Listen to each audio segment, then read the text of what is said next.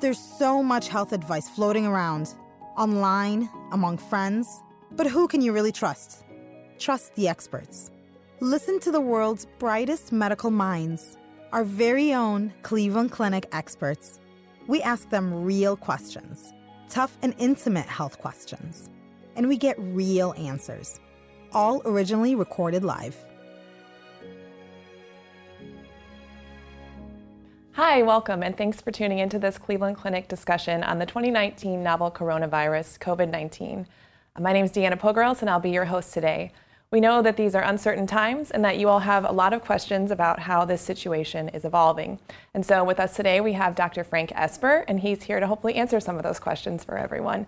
Dr. Esper is a pediatric infectious disease specialist here at Cleveland Clinic Children's, and thanks so much for being here. It's very good to be here.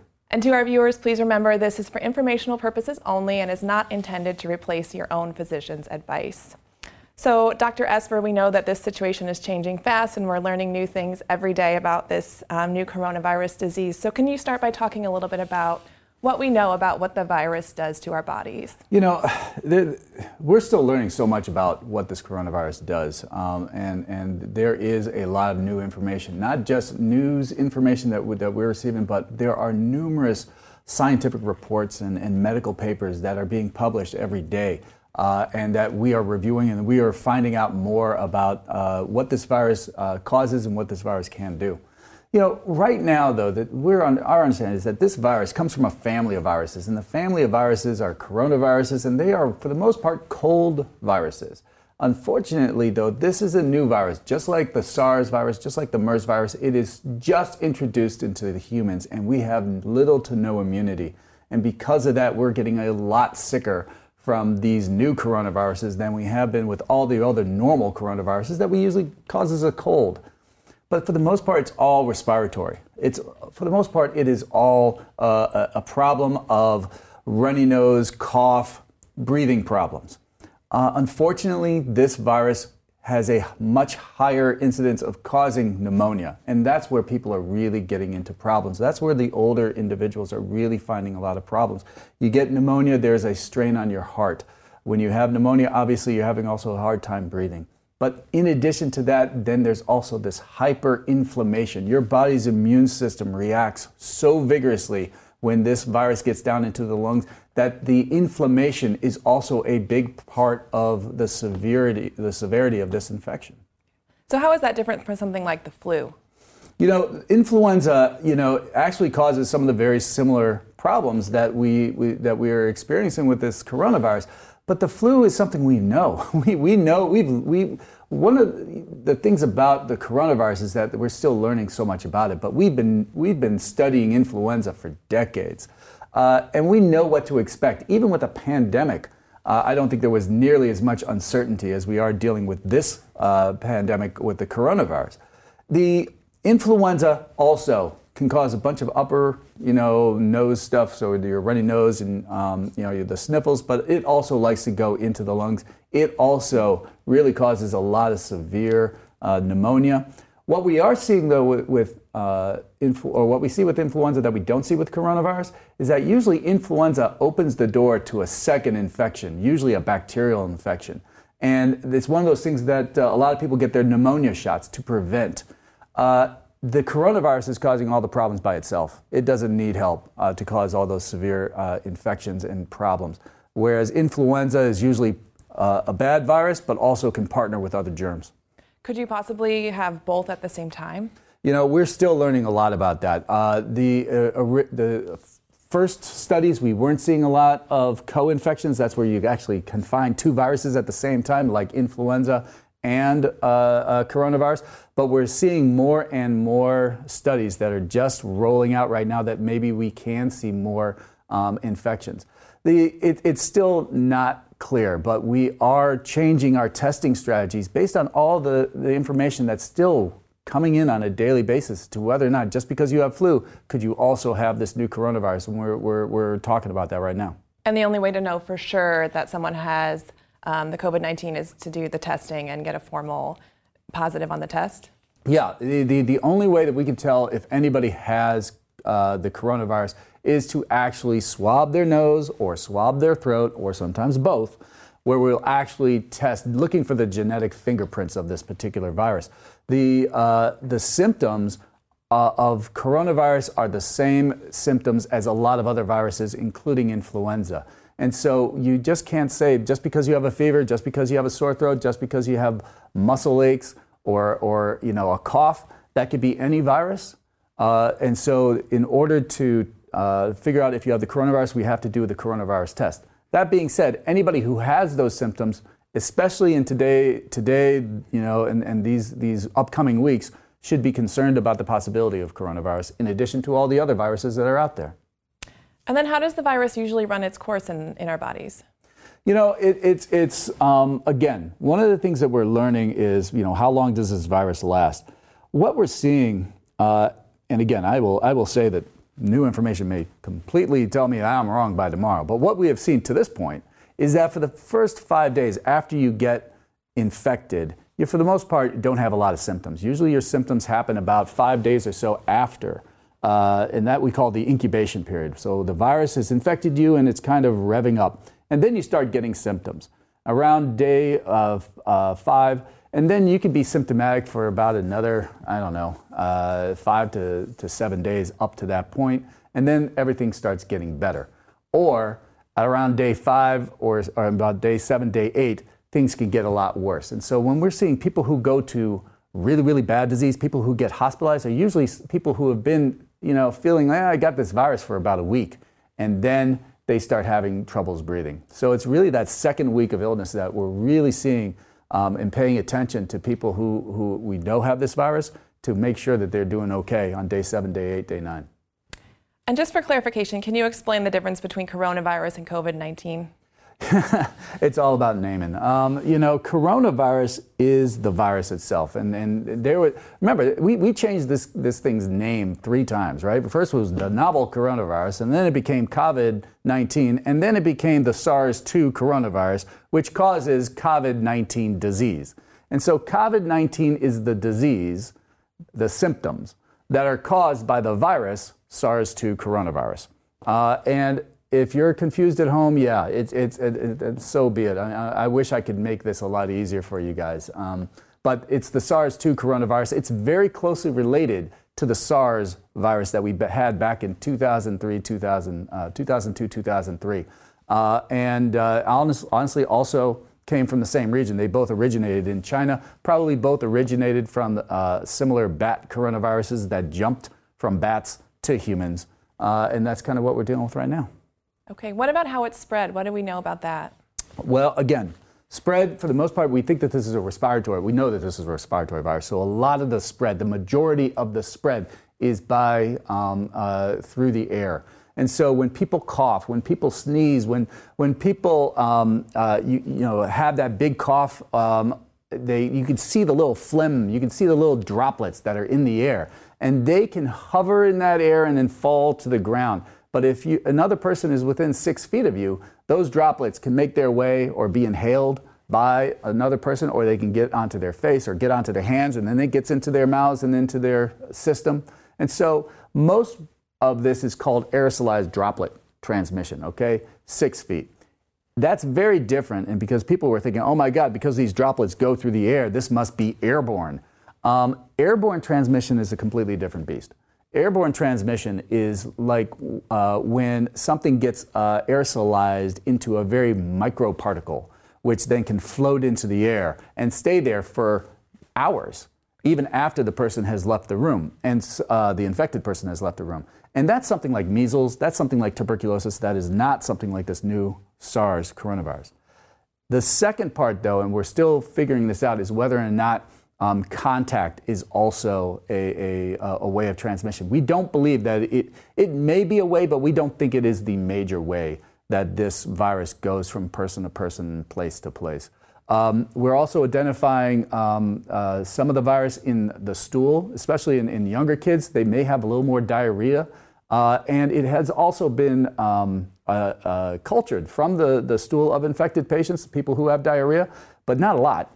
And we're not sure that is so much that it actually leads to further transmission, but we're still looking at that part. So you mentioned that there's a little bit of an incubation period. I think you said 5 days. So could somebody be infected and not know it and then potentially pass it on that way? Well, you definitely can be infected and not know it. All right, we're seeing more and more people, especially children, especially young adults, who are actually getting infected and don't even know that they were infected, and cleared the infection all by themselves and never knew that they were sick at all. It's still a small percentage. All right, it's definitely somewhere around less than 10. Early studies thought it was only 1%, and it's getting a little bit higher. We're seeing probably more and more in children. But it is a small percentage of people will not develop any symptoms at all. In that incubation period, you don't have any symptoms, and the virus is just kind of brewing. We do not know that you are infectious during that incubation period. You may not just have enough virus to cause an infection in another person. You have to reach a certain threshold. What that threshold is called the infectious dose.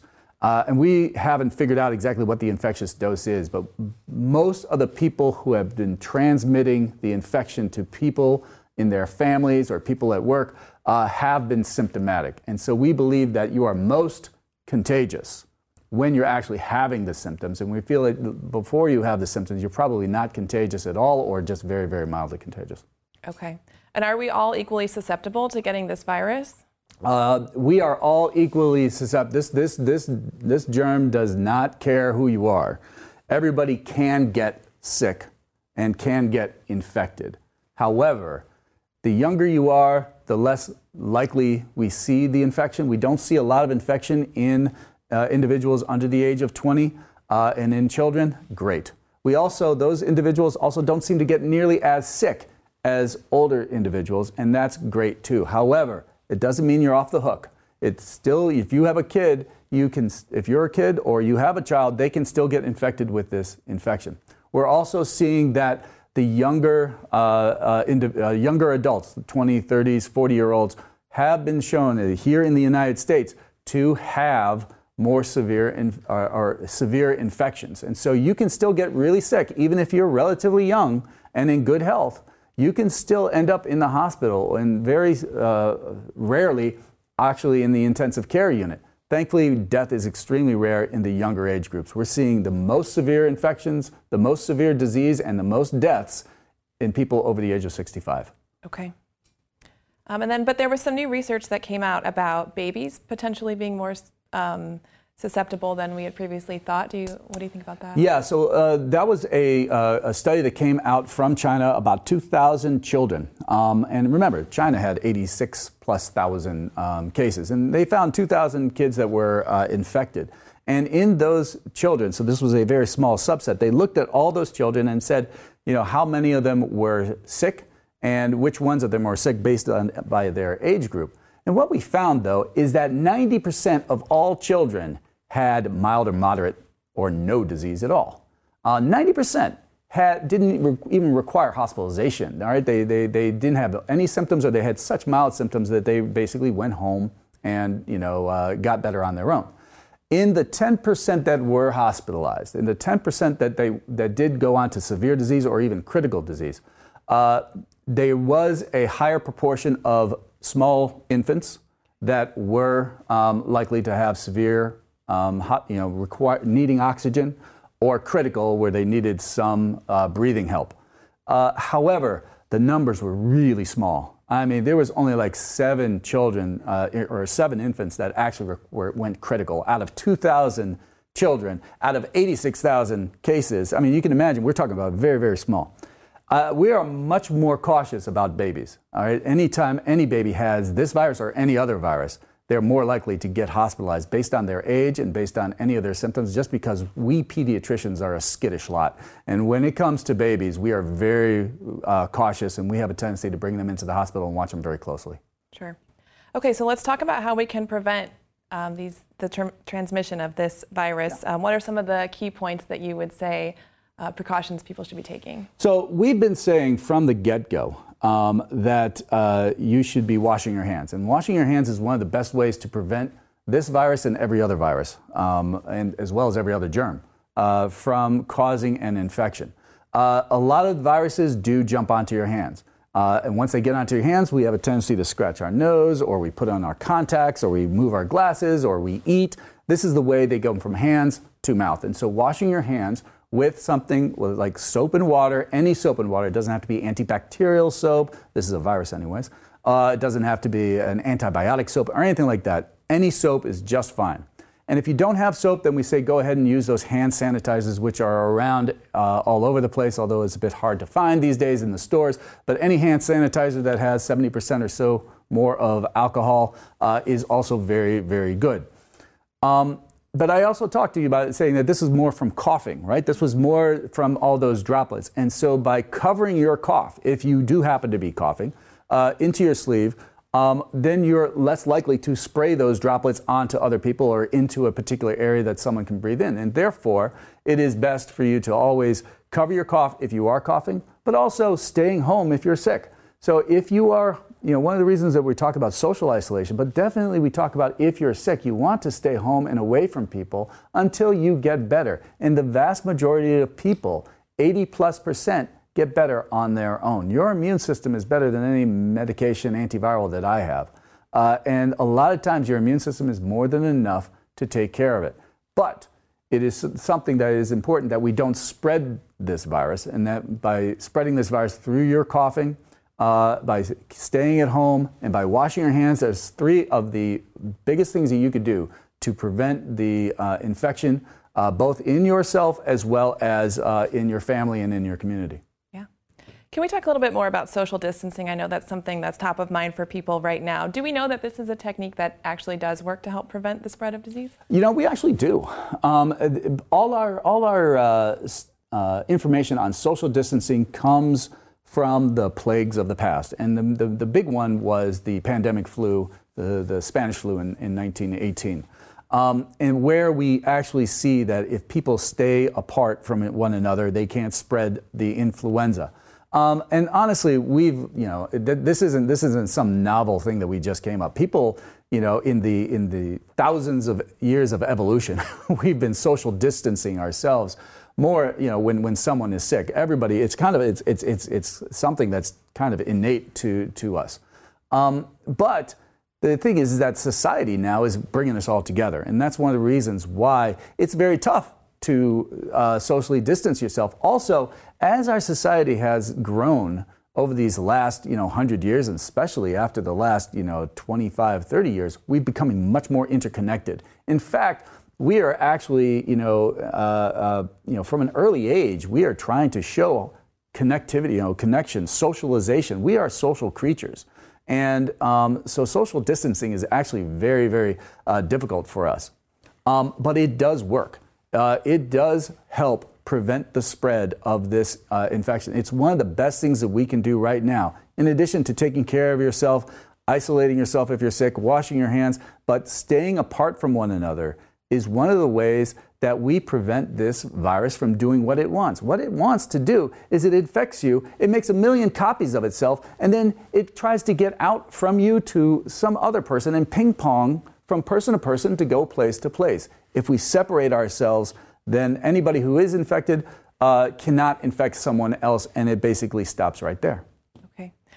I know some people are probably wondering how far we have to take this. Can we still go to the grocery store? Can we still invite someone over for dinner? Yeah.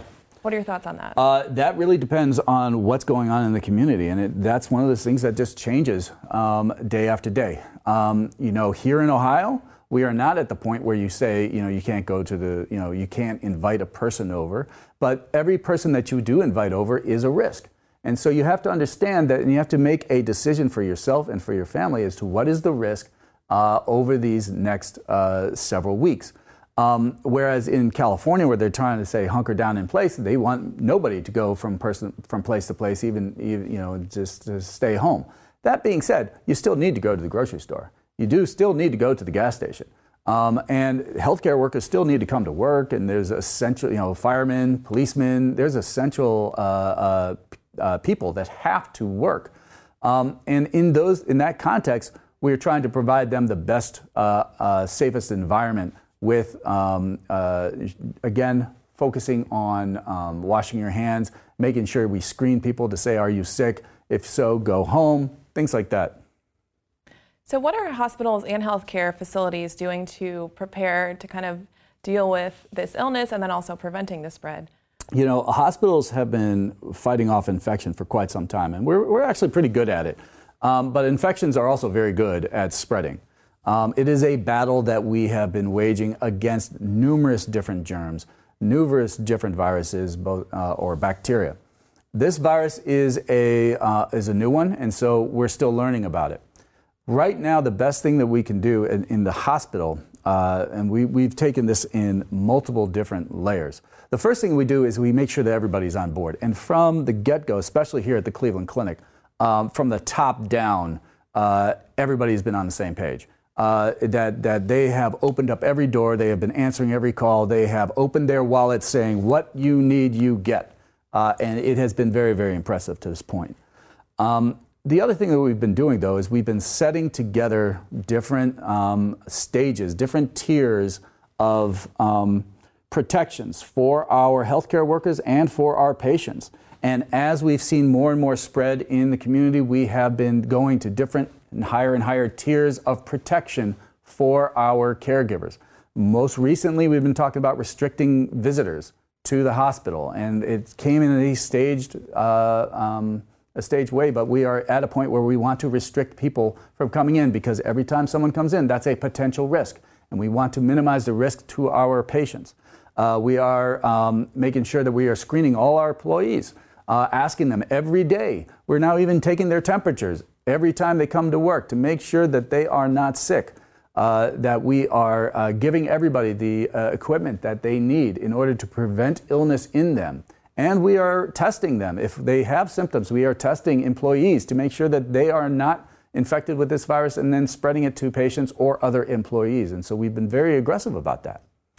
So you mentioned testing, and I know initially in terms of just public testing, there was some concern about supply, and I'm curious if that's still an issue just in terms of testing people who are symptomatic and appropriate for testing. It's still an issue. Okay. It's not. That's no secret. Testing across the United States has been very difficult to get online and to get moving. Cleveland Clinic, because from the top down, leadership that we've had was one of the first institutions to be able to offer testing on site, and we have certainly surpassed a lot of other institutions and a lot of even state laboratories across the nation. And we've been working very closely with all the other hospital systems to make sure that, because we all know we're all in the ship together, guys. We are all working against this virus and making sure that we get their testing centers up. The drive-through testing center is only about a week old right now. Had a few speed bumps, but we are actually getting through that, working through that. The testing, we are still at least 500 samples are able to be screened a day, and we're working diligently to increase that capacity, and we want to get to 1,000, maybe even higher, to whatever our institution needs. So if someone develops a cough or fever or some of these flu symptoms, what are the next steps that they should be doing? Well, if someone develops a symptom, the first thing they should do is, not go to work if they're an adult and they do work. Not go to school. Well, you don't have to worry about that. The schools are closed. But basically keep to yourself and make sure that you don't expose anybody else within your household or within your community. If you're having these types of symptoms, it is always, and you feel like you need to get and talk to your doctor, then you should call them first. All right? Talking to a physician over the phone or the nurse practitioner or any of the screening people will be able to help you figure out whether you need to be seen or more likely whether we could do a virtual appointment. Just because you're sick and just because we don't want to spread the infection doesn't mean you don't get to see a doctor. We have substantially increased our capabilities with virtual appointments. And a lot of times, all we need is to basically see you and talk to you and figure out what the problems are. If you are having problems breathing, if you are struggling to get your breathing, to catch your breath, or you're having heart palpitations, things like that, then you need to get to the emergency department, or you need to call for emergency services, because some things just can't wait. And while we are all talking about coronavirus, there's all the other normal things that are happening every day, and that normal people get sick without even a coronavirus being involved. And if they need to be seen, then they will be seen. So in your mind, as kind of an expert in this field of infectious disease, what are some of the big unanswered questions about the coronavirus that would really help you all get a better grasp on this? I think there's a lot of things that we still don't know about this coronavirus. And one of the biggest questions, at least especially in my mind, is why are the younger age groups so spared, not only from bad disease, but also from even getting infected to begin with. And there's a lot of thoughts on that, whether it has to do with pre-existing immunity because because kids get so many more viruses than adults, or is it because of their response to this infection is different than the adult response, or are the receptors in children somehow different than the receptors of adults? You're going to see a lot of movement on those types of questions because that may give us a clue as to how to prevent this stuff going forward, as well as what to target when we're talking about vaccines, when we're talking about antiviral medications. That's going to be one big thing that we're going to see. The second thing is also about the transmission. We said, we believe that this is mostly through cough. What is the component of people who are asymptomatic, as you brought up so good? Can they spread? And if so, how often? That's going to be something that's probably going to be very, very, we're going to probably find that out fairly quickly over the next few weeks. Certainly anybody who is infected, whether they have symptoms or not, needs to stay home. All right. Anybody who is infected, whether they're coughing or whether they don't have any symptoms, needs to prevent and isolate. We call it, sorry, it's not isolation. We call it, no, it is isolation. Isolation, if you have infection, you have to stay home. If you think you have the infection or you were exposed, we call that quarantine. And so they're basically the same thing. You stay away from people for a little while. The other things that we're going to find out is right now is about medication. We're learning a lot about treatment. You're going to see more treatments before you see the vaccines. And the vaccines are in the future, but they take a lot of time because we're building a vaccine from the ground up. With a lot of the medications that we're testing right now are actually medications that we had even before this outbreak happened. Because we saw SARS, we saw MERS, and we said, hey, we need something just in case another bad coronavirus happens, and that's why we have some of these medications ready to go, and they were the first to be used in China as well as here in the United States. We should expect some information as to whether or not these medications are working in the upcoming weeks. Yeah. So do you have any indication of if or when we can expect things to start getting better? No. But it will. It really depends. And it's not so much will it get better. It is when it will get better. And it's not just here in, Cleveland. All right. Every different city, every different state is its own little mini area of infection. And that some places are very, very active right now. New York, Seattle, California. Some places are not very active right now, the entire Midwest. All right. And Ohio has been doing a really, really good job to this point as well. And different places have instituted different countermeasures, the social distancing, the closing of schools, things like that at different times. And so that may affect where the peaks happen. But every place is going to have its own little mini peak. And just because, let's say, Ohio is doing fine right now, if other places around the United States get really, really bad, it may spill over to where we are. And so we always have to be diligent that we have to watch the whole country as a whole, and the world as a whole to see when this virus is going to go away.